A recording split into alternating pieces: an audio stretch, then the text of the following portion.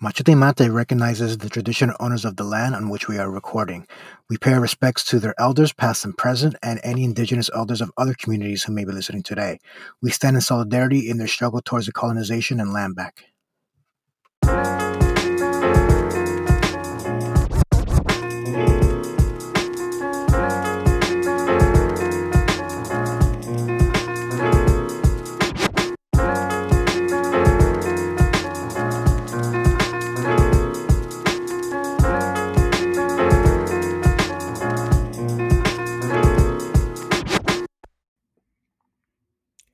Buenas, mi gente. What is good? Machete Mate, back with a current events episode. Thank you for your patience, fam. Scheduling has been inconsistent, but y'all should know that that's just part of the Machete Mate DNA, along with all the technical difficulties. You should just know it's just part of who we are, right? We wouldn't be us That's without them. right. Yeah, exactly right. That's right. Um, there's been the usual shit, but I think, and I'm sure you'll agree, T. The biggest thing was the DSA convention, which took a bit of a toll on Austin. So he's on a bit of a deserved life hiatus for another few weeks. So shout out to the Caudillo of DSA. Much deserved rest, brother. Like, take your time. Like, no rush, homie. Um, we are trying to get a special fill-in, a veteran of the show, but we're playing it safe since everyone is a bit time poor, so we don't want to like have to rush things or again with our technical difficulties cut into the times that we can all devote to this or whatever. So it's going to be me and T today, which it's Lee and T, the homies, the dream team of the team. Anyway, That's right. um, That's right. also, we've had an incredible response to our last release, the camera conversation with Andres Pertierra. His almost insider perspective on Cuba is incredible. His is an insight that we value greatly on matters relating to Cuba, so we were fortunate to have him on. If you haven't listened to it, please check it out. What else?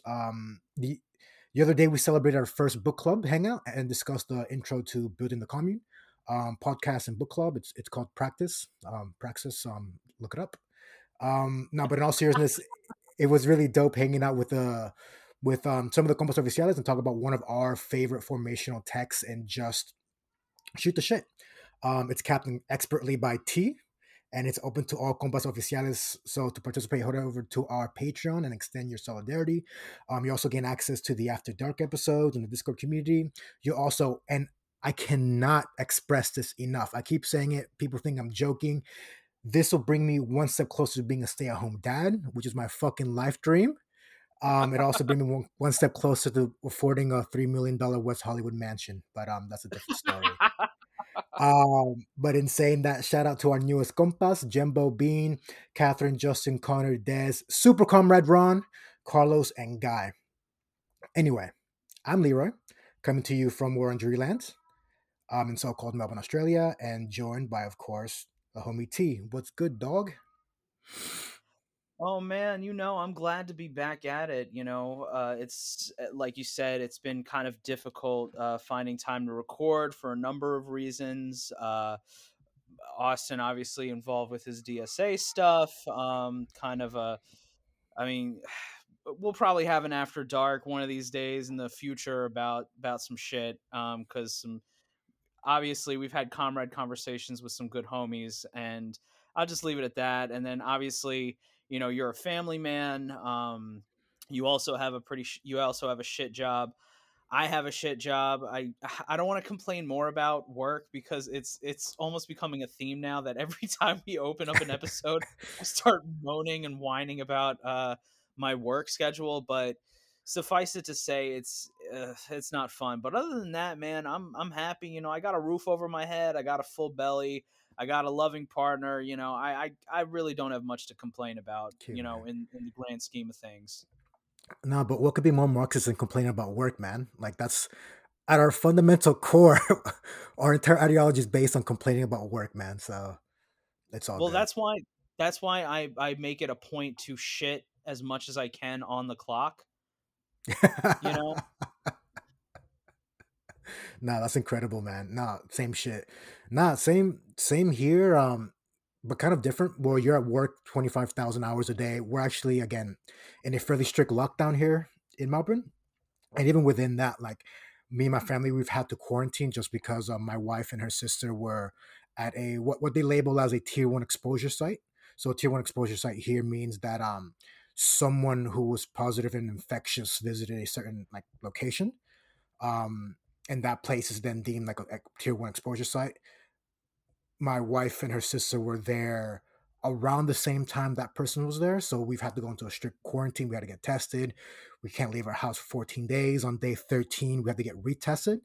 Um, we all tested negative officially, but we still have to go through with the 14-day quarantine.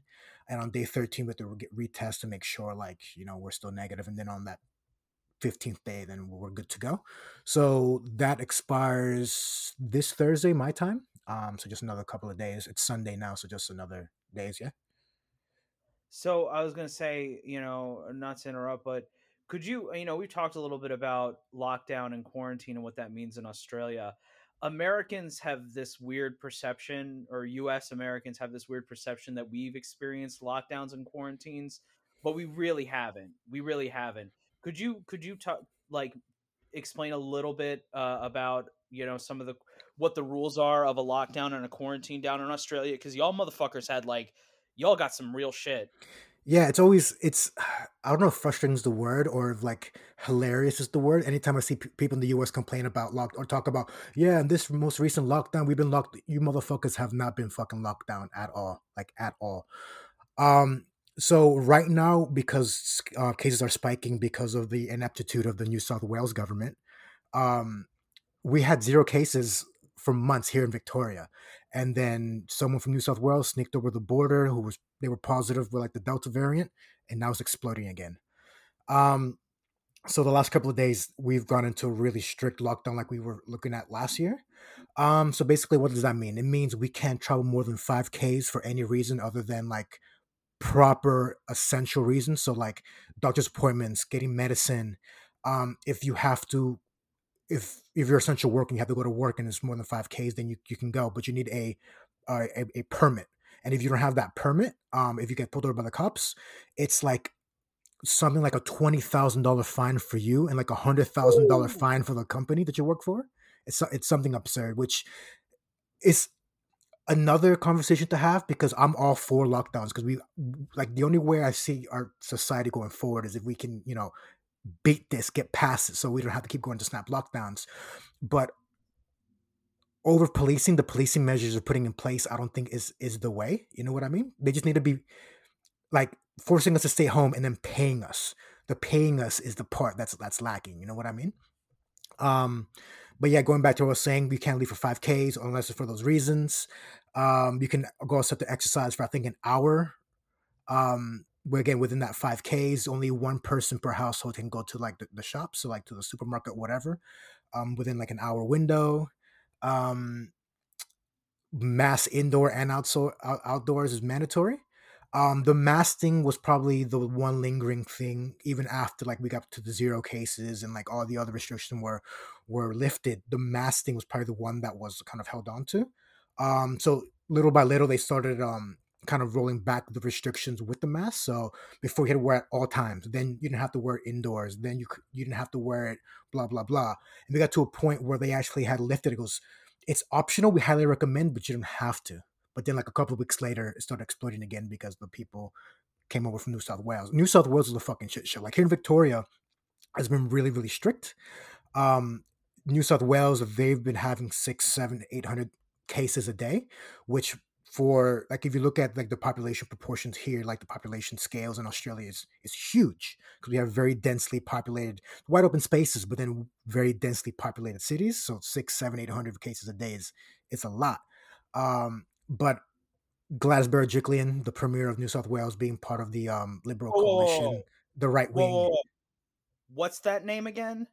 Her name is Gladys Berejiklian. Oh fuck, She's a man. fuck. She's a fucking clown, man. It's I don't even want to get into it, man. But speaking of, we were talking a little bit like off camera, like in the chat, or whatever. Like there have been massive like anti-lockdown, anti-vax protests yesterday or the day before, like whenever it was, and like it's incredible seeing. And we talked a bit about it as well. Like what we're seeing is that slow burn right wing radicalization happen in real time.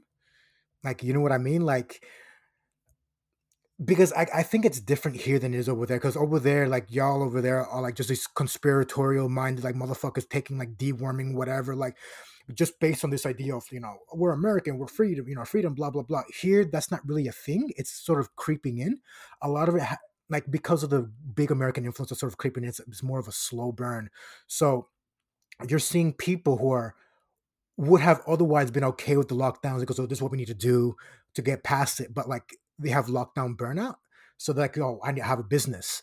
I need to make money and I'm tired of being locked down. I'm tired of not blah, blah, blah, blah, blah, which is what I'm saying. Like we need to lock down and and like the way of reinforcing it, instead of being like, let's give everyone robust like payments weekly to stay home, so they're not starving. All they're doing is increasing police presence or like doing that shit.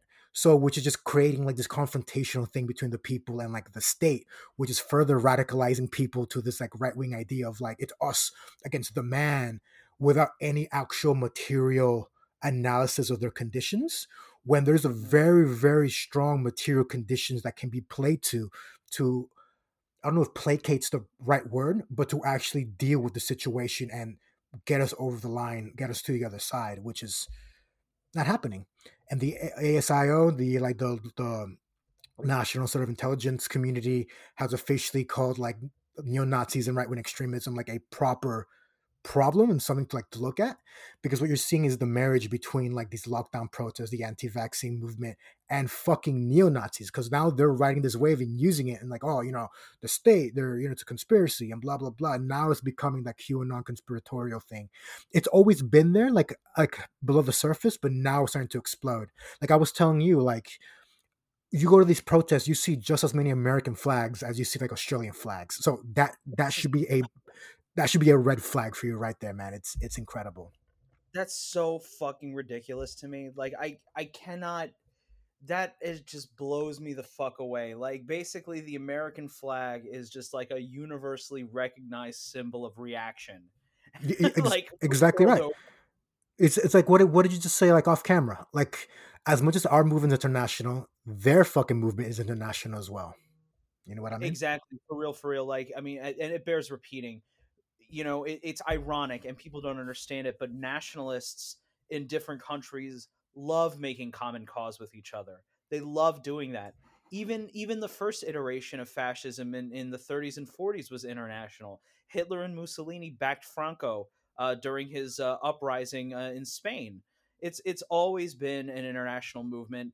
After the war, the pro-Nazi elements in the Vatican helped spirit away That's right. fascists down to Latin America. It's always been an international movement. That's right. Anyway, we could be here talking about this shit because it's just fucking Yeah. it's a clown show. It's clown shit, man. It's clown shit. But anyway, we'll get back on track. But real quick with headlines before we get into it. Speaking of protests, this past week Puerto Ricans have had dueling protests. Not at each other directly.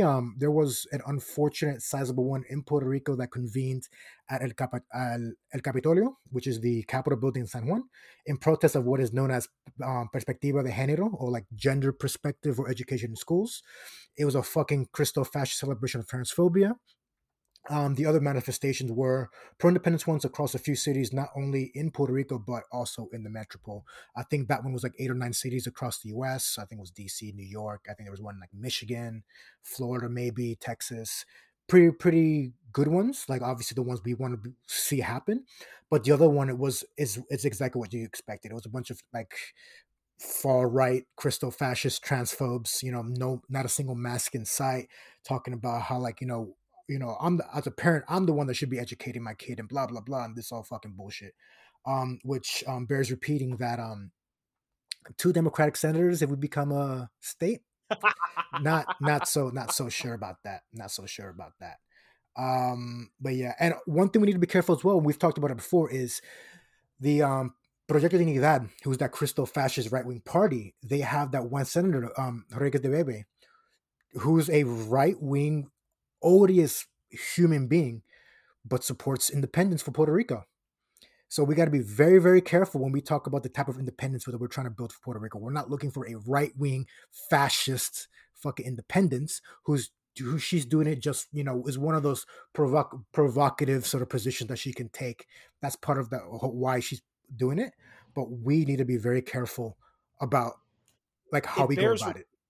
Exactly, exactly, man. And we were sounding the alarm about them at the election. We were talking about like, holy fuck, right wing independence. Because again, in Puerto Rico, independence traditionally has been a perceived as a left wing, as the most left wing position you could take on the status. You had statehood, which was the conservative right wing position. That's right, American based liberals. Statehood is the right wing conservative position. You had the middle of the road position, the Commonwealth, or fucking the fucking Commonwealth, or the association. ELA. They Yeah. they rebrand every Whatever the generation fuck, man. whenever. Whatever the fuck.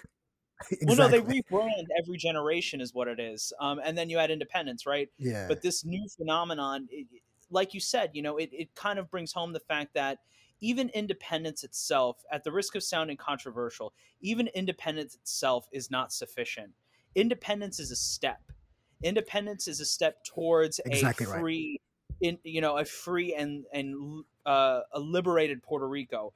We believe that Puerto Rican liberation and equality and empowering the working class and oppressed peoples, we believe independence is necessary for that. We're not going to get a socialist Puerto Rico without an independent Puerto Rico, but an independent Puerto Rico doesn't necessarily mean that we get those things. It's a necessary step for these right wingers. They're trying to capitalize on it and use it to build support for their own odious bullshit. Yeah, 100%. And I'll just say one more thing and move on because again, we could be stuck in Puerto Rico for the rest of the day, Yeah, for the rest of the recording. We made the maybe mistake again. Um, you're exactly right because the one pushback we always hear about from like statehood supporters goes, "Oh, you get independence, you think all the problems will be solved?" No, absolutely not. That's when the problems really begin. That's when the process actually begins. That's just step one. And if you look at independence movements across the world, like a lot of them tend to be left wing movements, but there's very big right wing threads to a lot of them. Like if you look at in Catalonia, there's a strong right yeah. wing like element to that, and the Quebecois movement as well. Very strong right wing movements within that. Um, Lega Nord in Italy got its start. oh man, The leading yeah, far right party of Italy got its start as a northern secessionist movement. yeah, 100%. But yeah, so we gotta be very, very careful when we say we want independence and like how we go about doing that. And anyone listening to that needs to be very, very clear on what we're saying as well, because we're fucking right. Anyway, moving on. Um, Ex-Argentine president and all-around piece of shit Mauricio Macri took part in smuggling arms to Bolivia during the 2019 coup. In an address, current President Alberto Fernandez said, quote, "The official documents found in recent weeks give an account of facts that reinforce the timely denunciation. Macri ordered and directly organized a smuggling maneuver through the police. The new evidence also shows that former chairman of the Council of Ministers, Marcos Peña, ex-foreign First Minister Jorge Fauri, and former Strategic Affairs Secretary Fulvio Pompeo, another fucking Pompeo, took part in the crime." So basically, when the coup was taking place in Bolivia during the thing, Macri and his goons were smuggling arms, first of all, to secure the Argentine embassy there, but also to the people who are actually doing the coup and shit. So we told y'all he was a piece of shit. And we have Alberto Fernandez now, who's, I mean, he's handicapped by a lot of things, just like any other leader in South America. But Cheersville, again, when we talk about this shit and international movement towards right wing Exactly. reaction, this is what the fuck we're talking about. But speaking of the coup, on Thursday, the Office of the United Nations High Commissioner for Human Rights welcomed the interdisciplinary group of independent experts report on human rights violations against the Bolivian people during Janine Áñez's coup-born regime in 2019. So what's really interesting, so this report came out basically, and what it said was this was a fucking coup. Like there were crimes against humanity that were perpetrated. But what's interesting is like this commission who came up with this report started like a month after the coup. So by all intents and purposes, it was something that was done in collaboration with the coup government. But then the report came out and was like, yeah, no, this fucking coup government was a fucking coup. They're shit. And not even the United Nations are recognizing that, like what exactly it was. And we have to remember, like there was the massacres of Sencata and I think it was Sawana, where they were just open fire on like protesters and shit who like murdered like protesters, unarmed protesters and shit. Now you also have Jenny Nanez, who's still in prison, crying foul, talking about how she's sick, that she can't, conditions and this and that, whatever, like she can get fucked. And one thing that we talked about, me and UT just before, was the fact that like all these motherfuckers are like complicit, and it's like, and she's just a patsy for this, and that she's sort of the fall person for this. But even in saying that, I think the other day, if I recall correctly, like they're bringing charges against Carlos Mesa. Carlos Mesa was sort of that centrist elder statesman, sort of moderate person that was running in the election, but was also like siding with like the fucking couriers and shit. Charges are coming up against him, so fuck everybody involved in here. I don't know if you had anything you wanted to add to that, or we could just carry on, man. I think it's interesting because following up on your Patsy line, she had never been in full command of of the government. She kind of fell into the role. In Yeah. truth be told, her rule was always unstable. It honestly, she gave off the vibe of being almost like a transitional caretaker right wing leader till the real dictator was about to come in. But obviously, they failed, which is fantastic. No, 100%, 100%. It was Murillo and company pulling the strings behind the scenes, but everyone's getting their comeuppance, which is good. And we say that as abolitionists, but nothing warms our hearts more than seeing this shit. Anyway, yeah, you're gonna say something or not? Nah. I mean, it's rough, man. It's a hard question. Abolitionists are better than I am. That's all I'll say. Yeah, 100%. Anyway, we'll keep the ball rolling with our main stories. So we'll start in Peru. And what have we always said about Peru?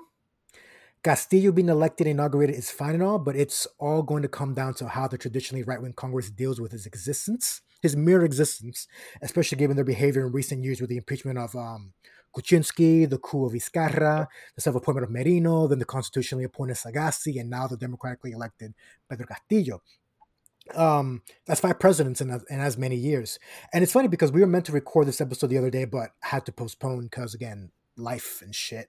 But I had prepped this whole story about what was going on, and then maybe an hour or two before we were meant to record the story, got immediately dated. So like one of the things that we always talk about is how a lot of our stories get dated immediately because that's how Latin America rolls.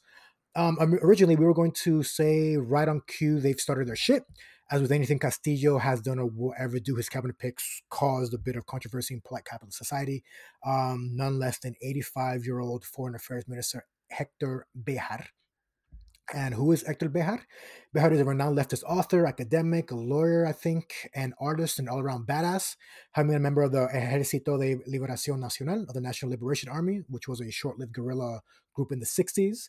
Some of the members reportedly went on to fight and die with Che in Bolivia, so they're all sort of connected. Legit Which motherfuckers. Legit. yeah, and this would come back to haunt Bejar as we're about to see.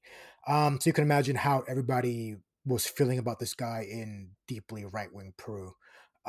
Congress wanted him to be questioned before the Senate on a bunch of shit like explaining his position regarding Cuba, having personally known Che and Fidel. So that's a sin in itself. His proposal that Peru leave the Lima group. Um, he has refused to call the Bolivian government authoritarian, which is a satanic sin for these people. So they want him to explain himself. They wanted him to justify his proposal to strengthen UNASUR, given that previous governments voted to leave. And last but comically not least, they wanted him to define actions to fight 21st century socialism. Um, if if um, if and I repeat, if they weren't happy with his answers, they could, at that time, they could legally vote to censure him and then bring impeachment proceedings, which is why I say if, because no matter what the fuck he said, it was going to happen anyway. And again, um, that was the original story we were going with, and I had to change it to the past tense because Behar resigned on Tuesday among mounting pressure after a video surfaced of him suggesting that, although he couldn't prove it, that Shining Path was backed by the CIA and that the Navy took part in terrorism as well. So The Navy and the right wing media lost its shit and immediately attacked him. Eventually, Walter Ayala, the defense minister, eventually caved and joined the rebuke until Behar resigned, which is the first domino to fall in this whole thing. And I can't emphasize enough that this is one thing that we've been saying since the beginning, that, man, getting Castillo into power is great.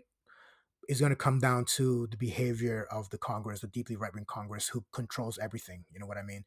Which is why it's such an imperative thing to get the Constitution changed, because a lot of these powers that they're exercising are enshrined in the Constitution. Because all this shit they're doing, like, we know it's shit. We know it's sneaky. We know it's like a fucking clown show. We know what's going on, but they're legally doing it.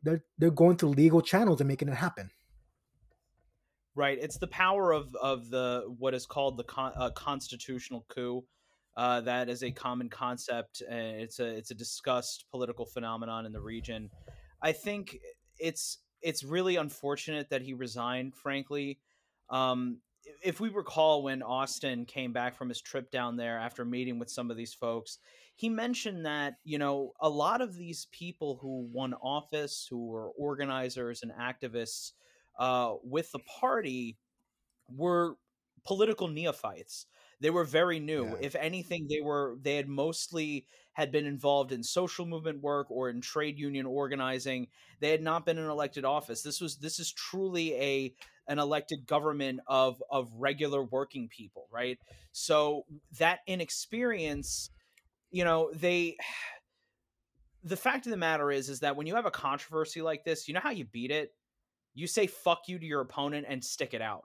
That's how you beat it. Now, it was clear that there was division in the cabinet, with the defense minister coming out and be like, oh, it's wrong to both sides this. He was, honestly, that defense minister probably got some phone calls from the already seditious and mutinous Peruvian military high command, probably freaking out about it. But, I mean, overall, the cabinet is still a strong one. I think that, to your point, and something that we've discussed, is that, the Congress is the problem, because, again, though the Peruvian Congress has, traditionally been pretty divided, if there's one thing they always will do, is unify when they feel like their privileges, their powers are under threat. Yeah. And what's interesting is, for the Allende coup, it was the Navy was the first group to like really push back and like back the coup against Allende. And second of all, I don't know about you, but it's kind of scary that we have a military pushing a government to act and not a government pushing the military to act. Like, you know what I mean? Like, basically Right. you have, even, and which is one branch of government coming out and saying, fuck this guy, we can't have this. And next thing you know, a government minister resign. You know what I mean? That's some shit to watch, which is not great. Not great. And don't underestimate the power of Peru's reactionary press.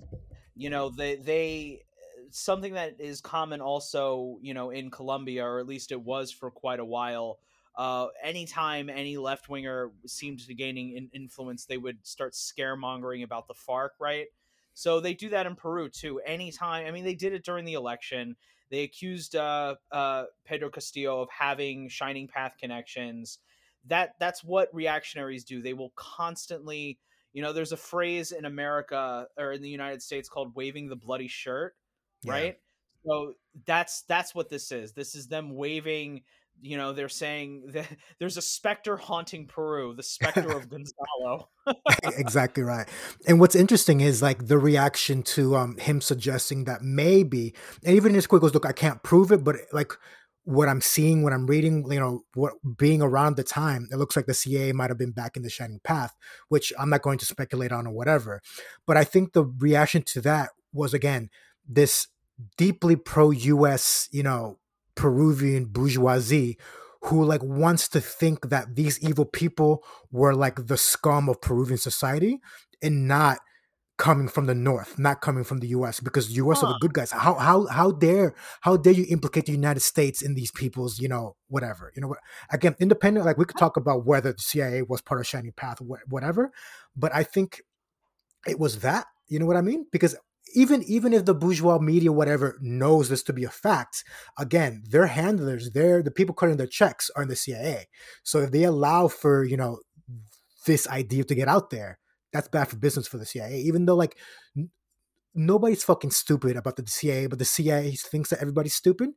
So they're trying to quash this off the bat. But Well, also that there's nothing. I mean, what he did was he did he did it both sides, but in a manner that they don't like. Because normally people do a both sides when they're trying to shit on the left. He pulled a both sides and was shitting on the right, and that's unforgivable. He was using a bougie fucking tactic against them, and again, it was just a statement. I'm hoping that this is not a sign of a lack of will in the incoming administration. Again, as we know from Austin's meetings with party activists, these are real motherfuckers. They're legit people. But that doesn't mean that there's going to be defeats. Obviously, I think what I'm worried about is that this will embolden the reactionaries in Peru. This will embolden Congress that they don't even actually have to go through with an impeachment. They can just make a bunch of noise that they're gonna do an impeachment, yeah, and that's you yeah, know. yeah. We have this saying in Spanish, and my mom always says, tener malicia, so to have malice. So if someone is like, if you know someone who's like just a generally good guy who gets taken advantage of all the time, you say, "Oh, él o ella no tiene malicia." So they just don't have that malice, and that's what it seems like Mhm. Castillo and his people are like, because they're generally good people who want to do good by the people, who generally see the best in people, and like because they don't have that sort of like dog eat dog sort of approach, they are. And again, I wasn't. Austin will probably have a better perspective on this. Like, it seems to me that they might not have that natural inclination to see it in other people as well. Um, Whereas with the reactionaries, as we know, they don't give a fuck about anybody, right? Like it's Right. like Ches said, like the biggest quality for a revolutionary is deep feelings of love. Castillo has that love. His people have that love. Fucking reactionaries don't have that shit, and this is what we're seeing. Like they don't care who they have to step on, whose lives they have to ruin to make it happen. And it's like you said, like they can just imply that they're going to ruin people's lives, and that's enough for genuinely good people to be like, oh, you know what, for the sake of the people, for the sake of the citizens, for the sake of whatever, let me do the right thing, and the right thing ends up leading into a deeply fucking fascist Fujimori type military coup. You know what I mean? So I don't know. I suppose that it remains to be seen. They clearly do have fight in them. They won an election. Yeah, They have fight because they were involved in the social movements. Because Castillo himself was involved in teacher strikes and involved in labor organizing. Which down in South America, man, labor organizing is as real gets. People end up dead uh, yeah, pretty regularly just for trying to secure just a modicum of power and benefits in the workplace. So I mean, they do have that fight. They again, it's so early. It's so yeah. early. We don't That's know the what's going to thing. happen. The Like you said earlier at the beginning of this segment, the key point is that Constitution. They have to deliver on the Constitution. If we in other countries, in Venezuela, in Bolivia, in Ecuador, in these places, delivering on that new Constitution was the door. It was the door to massive improvements in the lives and livelihoods of the working people and the oppressed people and the indigenous people. So if they can deliver on that Constitution, every mistake, every fuck up, every defeat will be worth it, frankly. Yeah, 100%. And obviously, that's the last thing the Congress has, because all their power is invested in that Constitution. Everything that they've been able to all the plausible deniability that they've been able to exercise comes from the powers in the Constitution. So that's the number one thing Castillo needs to do and needs to deliver on. Because again, and we said it before in the past, like I mean, you could have this entire like trot argument about like, oh well, he's just a suck them, and he's not really a leftist or whatever, blah blah blah. I don't give a shit as long as he delivers on that one thing. That's going to be revolutionary, and it's going to take Peru and the entire planet down a different route into the future, which is what they desperately need. Um, anyway, we'll keep the ball rolling. Oh, yeah, yeah. Go Hold ahead. up, like you mentioning like people doing the purity thing, the trot thing, or whatever you want to call it, the asshole thing. I mean, just no, for real though. Like, I mean, we now have 20 plus years of how it works in South America. You want to do an advancement?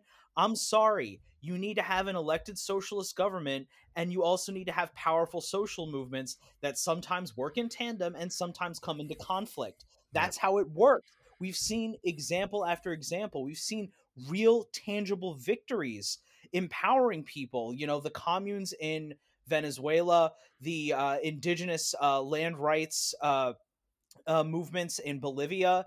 We've seen we don't have to pretend, we don't have to actually honestly debate this, because we can you can point to real world examples where you can see this uh this idea put into practice.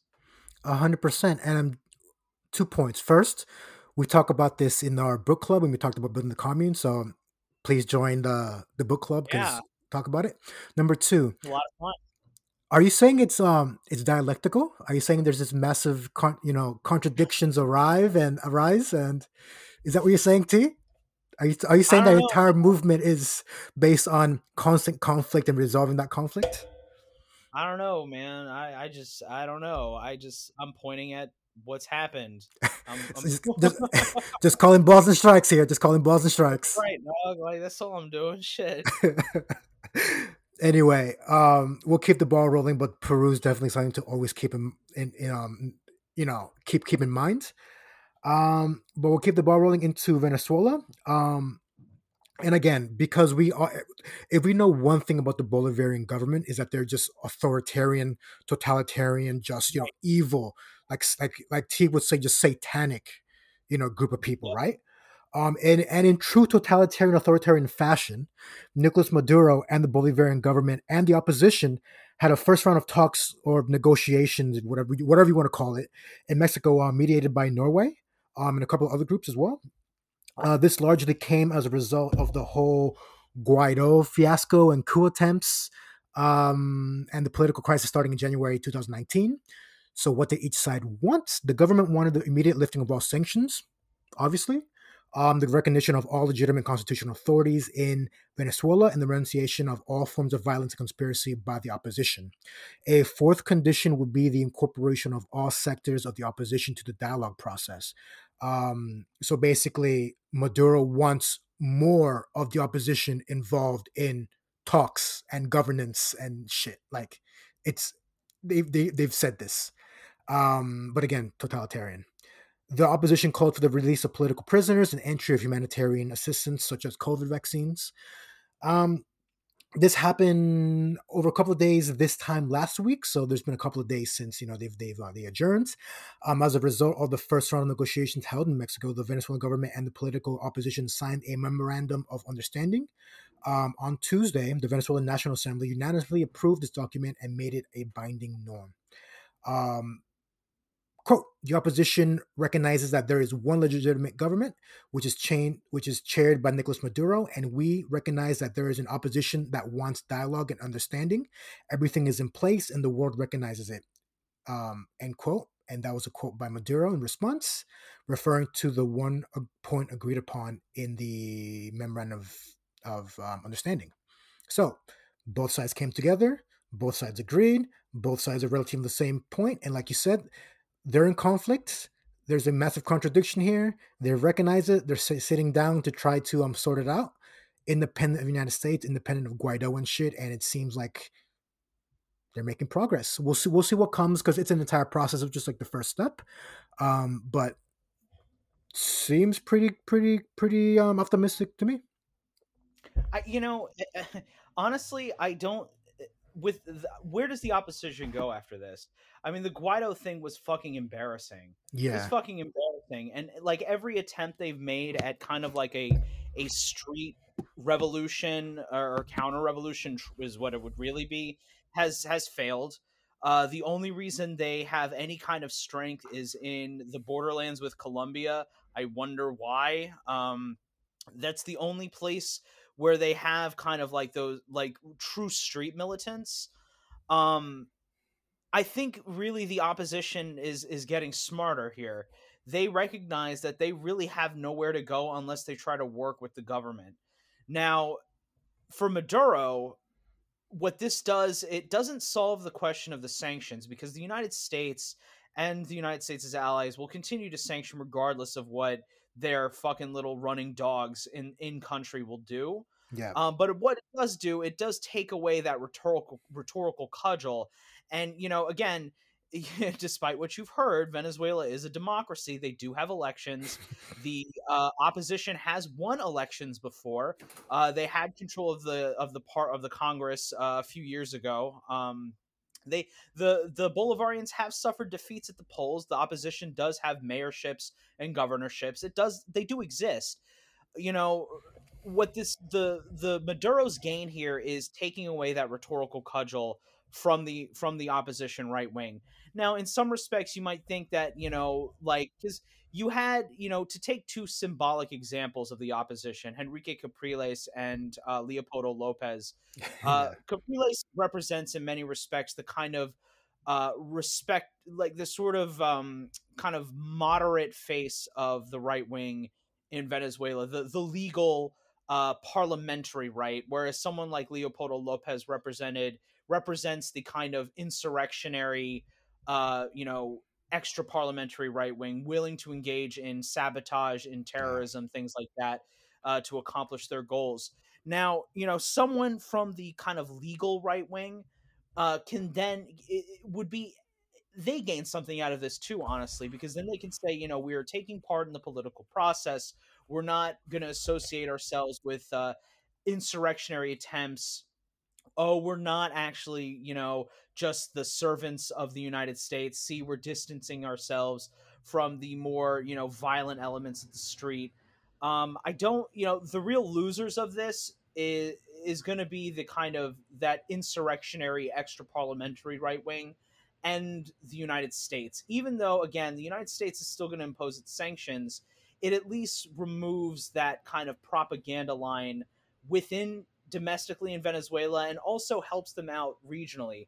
Now, I mean, the victory of the left in Peru has dealt a real blow to the to reaction in South America.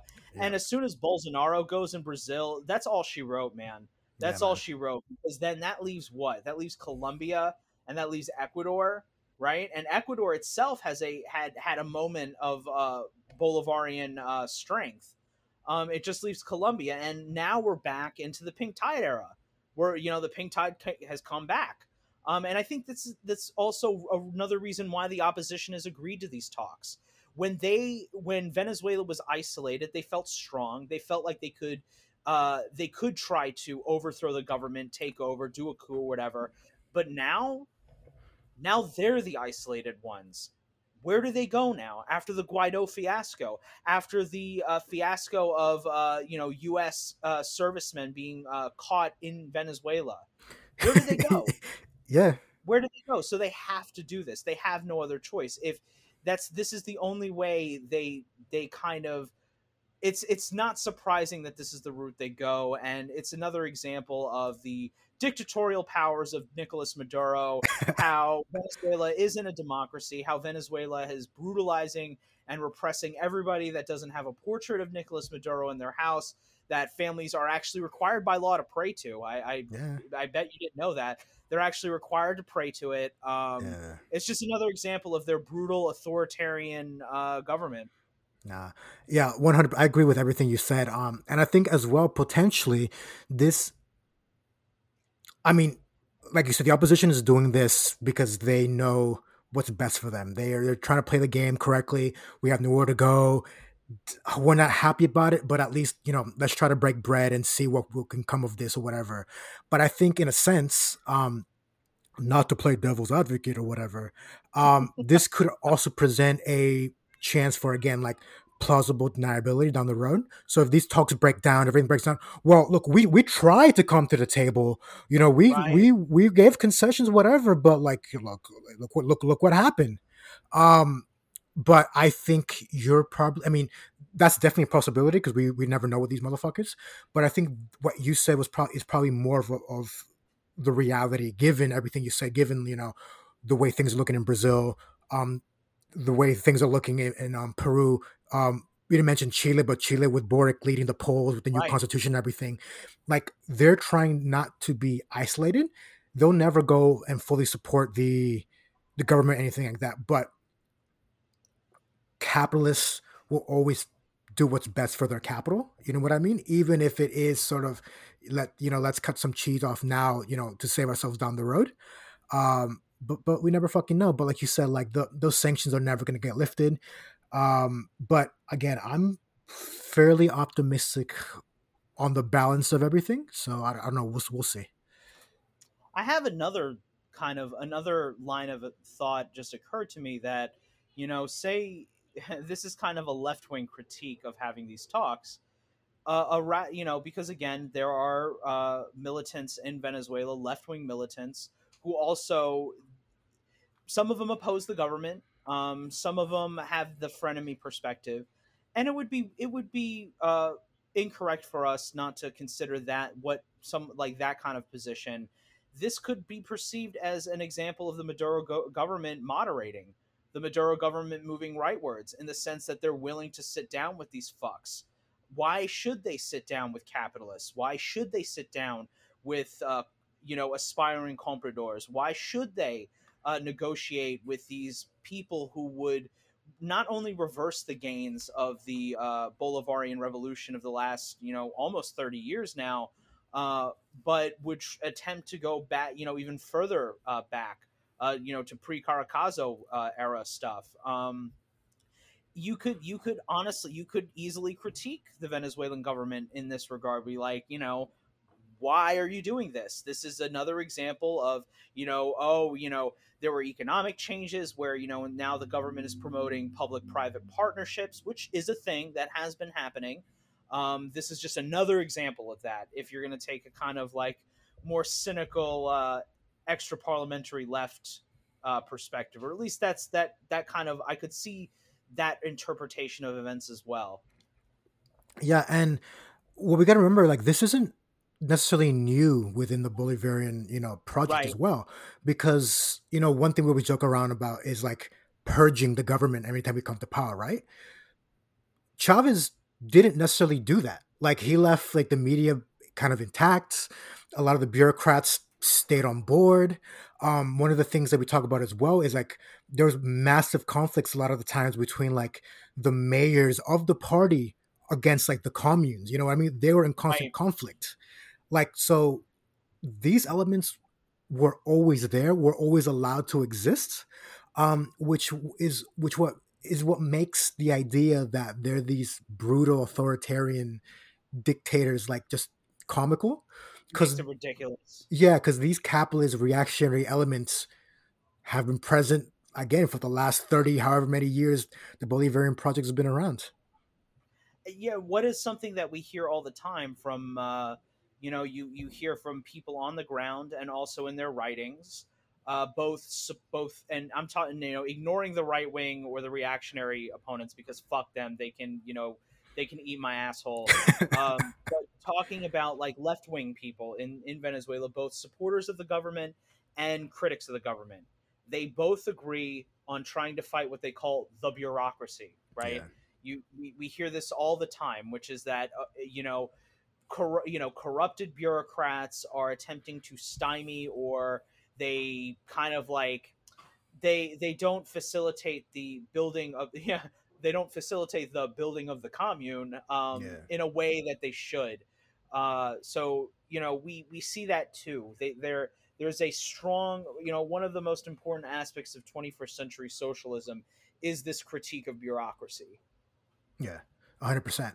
And that reminds me of that the article you always want to talk about but we never get a chance to, where the Right. critique is that like Venezuela is in sort of this sort of like end stage Soviet sort of place where there's like this governmental bureaucratic stagnation and like we're trying to move forward. And these meetings could be a way to sort of move the project forward. You know what I mean? It might not be the ideal situation for, if as true Bolivarians and true leftists or whatever, but at the end of the day, our movement is about what's best for the working class, for the people, for like the Right. actual populations of these places. If this is going to be what's best for the populations of Venezuela, of the people of Venezuela, the brave, valiant people of Venezuela, then I mean, I think it's something that we should be welcoming while also supporting, the Bolivarian project. And if it does, maybe I'm being too cynical, but if it does move the fucking dial on sanctions, if it does, maybe and if the United States does ease sanctions because of this, then it's a win, and that's it. Yeah, That bar none, because nothing can change whether in a more radical, if you have a pro government perspective or if you have a extra parliamentary left perspective, nothing is going to move on either front with the sanctions still in place. yeah, 100%. Again, we have to be pro people at the end of the day. We have to be Right. pro the people, pro the revolution at the end of the day. But we'll keep the ball rolling. We'll finish off on I would say, a broader sort of story. We'll start by obviously mentioning and talking a little bit about the tragic earthquake in Haiti last week. Because like again, I think you agree, T. At the end of the day, we have solidarity with the, the international proletariat, the international working class, and everyone around the world. But like, I think in our hearts, Haiti is at the center of that because us being of a Caribbean background, like they're the blueprint of Amen. throwing off the shackles of your like oppressors. You know what I mean? And they're being our sort of geographic neighbors, like from where we're from. Like we feel almost connected to that, and they just can't fucking catch a break historically. So they've had another historically bad earthquake. Last I read, there's something like 1,500 deaths at least, and this is a number I got from like a couple of days ago. So I'm sure there's more now. Something like close to 7,000 injuries. And just like with every other crisis in Haiti, you have the vultures descending into Haiti, trying to make a buck. And we talked a little bit about that. T, you want to take it away? Because I know you have some thoughts. Yeah, yeah. You. It's funny. You have literally taken the words right out of my mouth. Down to opening with Haiti just cannot catch a fucking break. They can't. So hot on the heels of the assassination of that universally despised, aspiring dictator Jovenel Moise. The earthquake hits Haiti on August 14th. Massive destruction. It's not as bad as quote unquote bad as the 2010 earthquake, which was honestly was truly devastating. Like Yeah. over 100,000 dead, like just an inconceivable amount of destruction. There are over 2,000 dead, thousands more are injured. In a country that's still dealing with the infrastructure issues stemming not only from that earlier earthquake, but from hurricanes, underdevelopment, just Just it's fucking, they're still recovering from 1804, bro. Like, you know what I mean? Like, exactly. Yeah, no, no, seriously, they really are. And it's, in addition to the endemic callousness of their own, bastard comprador government and the rapacious cruelty of the Western imperialist powers. So, yeah. naturally, the US military and the entire NGO catastrophe vultures are swooping in to provide, quote, humanitarian aid, no doubt predicated on allowing American guns and American power to hold sway over any future government. So, the current prime minister, who might I add, was made prime minister only a few days before Moise's assassination, and currently he's now the acting president, Yeah. is, and I'm gonna mispronounce the name, Ariel Henry. Um, Henri, yeah. so Henri, yeah. So he got him. Yeah, little point about him. He actually got his start in politics as a leading opposition politician against Aristide. He has always had the backing of the United States, even from his jump. That's how he got his start. Was in the 2000 era. Um, Now, so he's a political leader that's amenable to the United States, to France, to the West. So we can't forget too that these there's one story I read that some of the so-called humanitarian aid isn't being distributed to the people for free. Like Oh, yeah. people You're have, saying, yeah. yeah, that like so like you know, whoever it is, port authorities, whom it can be, are seizing the aid and then now they're selling it in the markets. Food and aid to people who just they don't have work anymore. They don't have homes anymore. People are actually sleeping outside in the rain because they're afraid of this, that the structural integrity of their homes is so unstable that they're just gonna collapse on themselves. So they'd rather they're sleeping in the rain instead of like going into their fucked up homes. And And just quickly on that note, like one of the big things about Haiti is they don't have fucking trees because they've had to over the course of like centuries cut down their entire forest for charcoal to yeah, heat their homes. forcing, man. So they have endemic like mudslides. So not only are they sleeping out in the rain, but they're putting themselves in the direct path of potential fucking mudslides. You know what I mean? Like again, it's just one thing after another, man. Sorry for The thing is, interrupting. no, you're fine. The Haitians don't the Haitians don't want or need Western help. Now, what I mean by that, at least not the help that they've received from the United States, especially, what the Haitians need is to be left the fuck alone. Left the fuck alone by Western capital, by Western imperialists. They need to be allowed to determine their own destiny with the kind of solidarity that the entire humanitarian industry is constitutionally incapable of providing. You know, Yeah. there are there are funds that Americans can donate to. I highly recommend following Madame Bookman on Twitter. Mhm. Um, Yeah. she has a great account with interesting information about Haiti, as well as some reputable like fundraisers that are actually going to genuine you know Haitian organizations that are actually helping people versus like the fucking Red Cross or some Yeah. NGO. You donate $1 and they spent maybe a fucking a dime on actually helping people, and the rest of the fucking of that dollar goes to their administration, Yeah. right? Yeah. um Haiti is impossible to predict. It's pretty clear that Biden has a kind of shittier policy than Trump or Obama. It worries me that it might be Clintonian, that it might be like a Clinton policy, which is like some really nasty direct meddling in Haitian affairs. But honestly, that remains to be seen. Um, I God, my heart goes out. All the solidarity in the world. Yeah. And just quickly, just going to your previous point there, like we already know that Biden doesn't give a shit because remember that thing came out a couple of months ago in really cute Haitian Creole. There's a thing basically saying, "Don't come here," like to the refugees, like oh, like don't come here. You're talking about like people in quote our backyard or whatever, as the true humanitarian, empire that we are, whatever. He's literally telling them, "Don't fucking come." Like Kamala Harris when she was in Guatemala saying, "Don't come." Like She can get fucked. shut the fuck up. Like shut the fuck up. Yeah, and so another thing that Haiti is a great example of the intersection of climate change, imperialism, and the legacy of oppressions of the past. Yeah. So what what do we see? I spent the last few days looking over the recent IPCC reports, um, their recent assessment, and with this most recent one, I haven't read all of it, or I've only been reading the policy one. The It's like the short and condensed one. It's like 40 something pages. It's just a fraction of the full report, which is just Yeah. hundreds and hundreds of pages. And even the short version is pretty dense if you're not familiar with some of the lingo.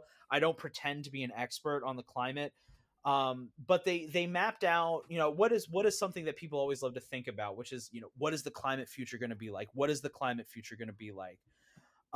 So again, some important points about these especially these international reports is that number one, and God, this is the part of the show where I sound like a doomer, where I sound like a fucking like anti-civ person. No, just keeping it real, man. Just keeping it real. Wink, wink, wink.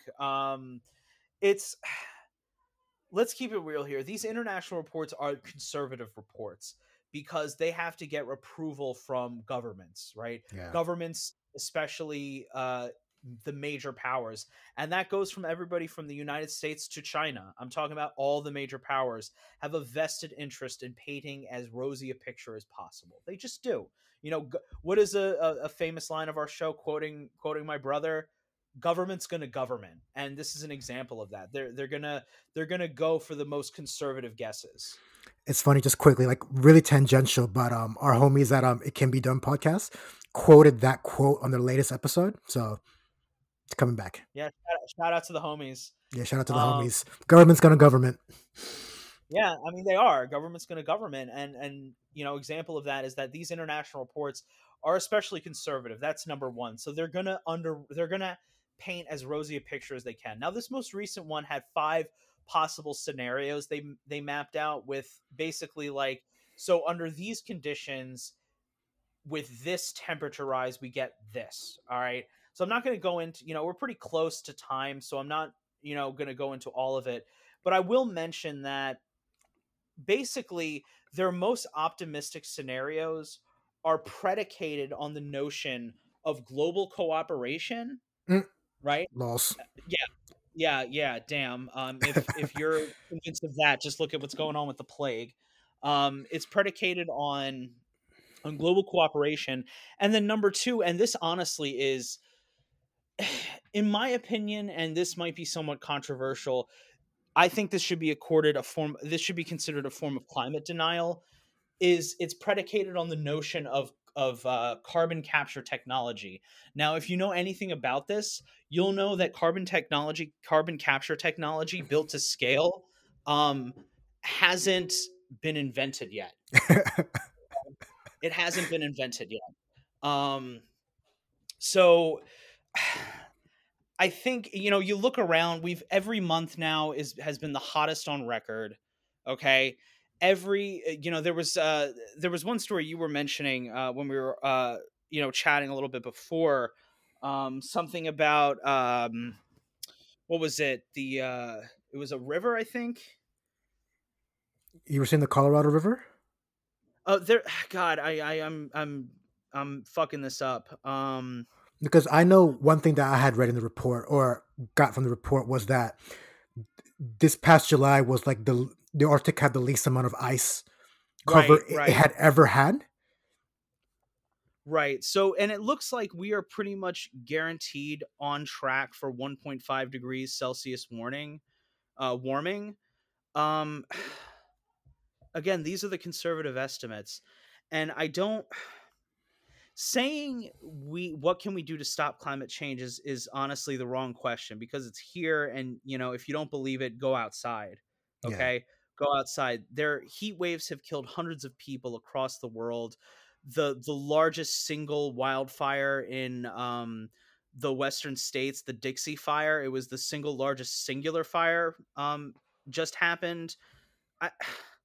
I really think that the question people need to be asking themselves is, how do we adapt? Which again is something people are asking, but we know what needs to be done. We actually we know, people talk about what a carbon capture technology. We know what exists. It's called trees. That's a carbon capture technology, and it's true too that, people can kind of overstate the whole, like, if we plant a tree, we solve everything, which is true, because it's really about biosphere restoration, especially, for me, I always think about like wetlands.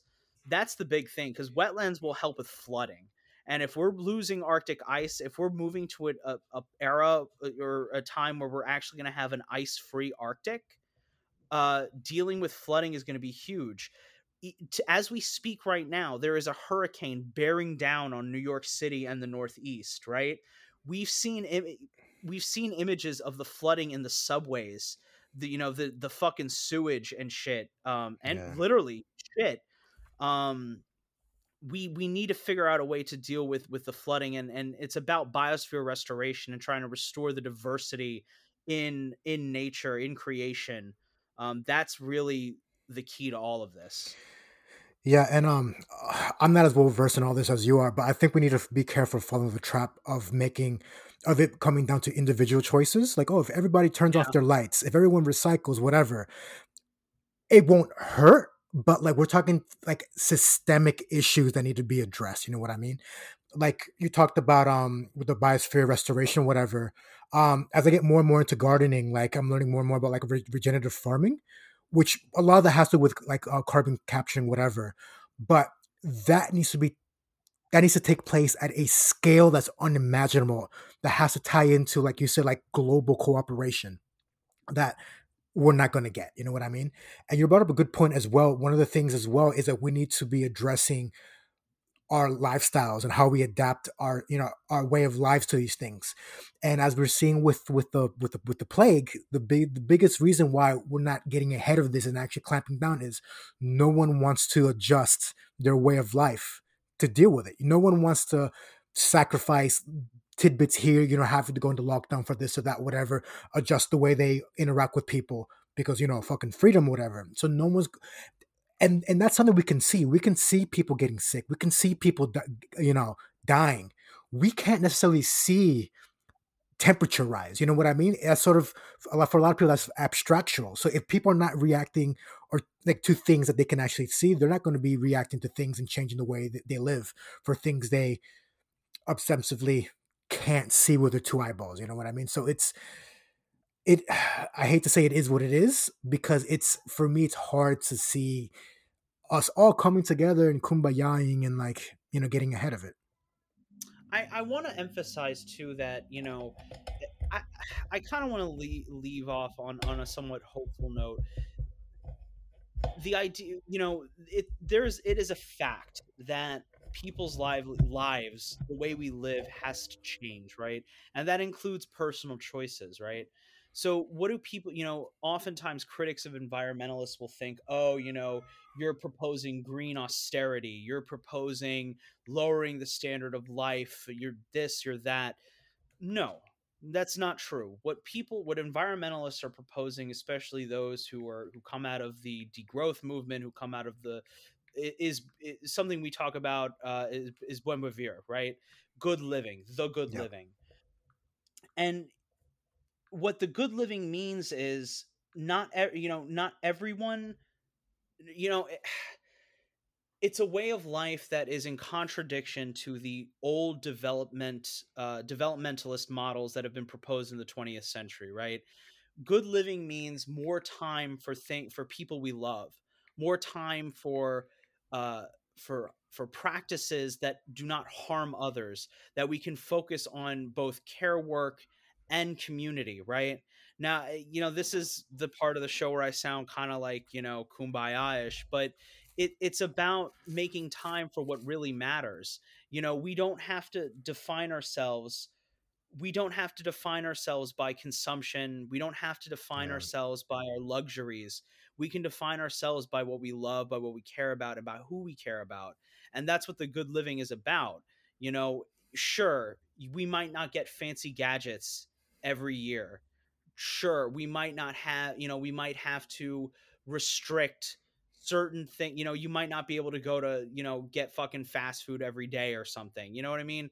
But it allows us more time for what really matters in life. So, yeah, it's going to be, less work is a good thing. An environmental demand, we always like to talk about like how to do political organizing or, like actually policy proposals. Here's one that helps. This, my favorite, honestly, is reduction of the work week, right? Yeah. So, one of the things that has to happen is that production and consumption has to be radically restricted if we're going to do anything. Extraction has to be restricted if we're going to get through this, if we're not going to experience the absolute worst case scenarios that are outlined in those reports, right? And one of the classic is an old labor demand, which is again a reduction in the work week. A reduction in the work week is both a labor demand and an environmental demand. And this is how we bring, oftentimes people put labor and the environment against each other. It doesn't have to be that way. That is a reactionary propaganda line that they fucking pushed on us. Yeah. Reduction of the work week, a fair work week, is would be huge. It would give people time to live.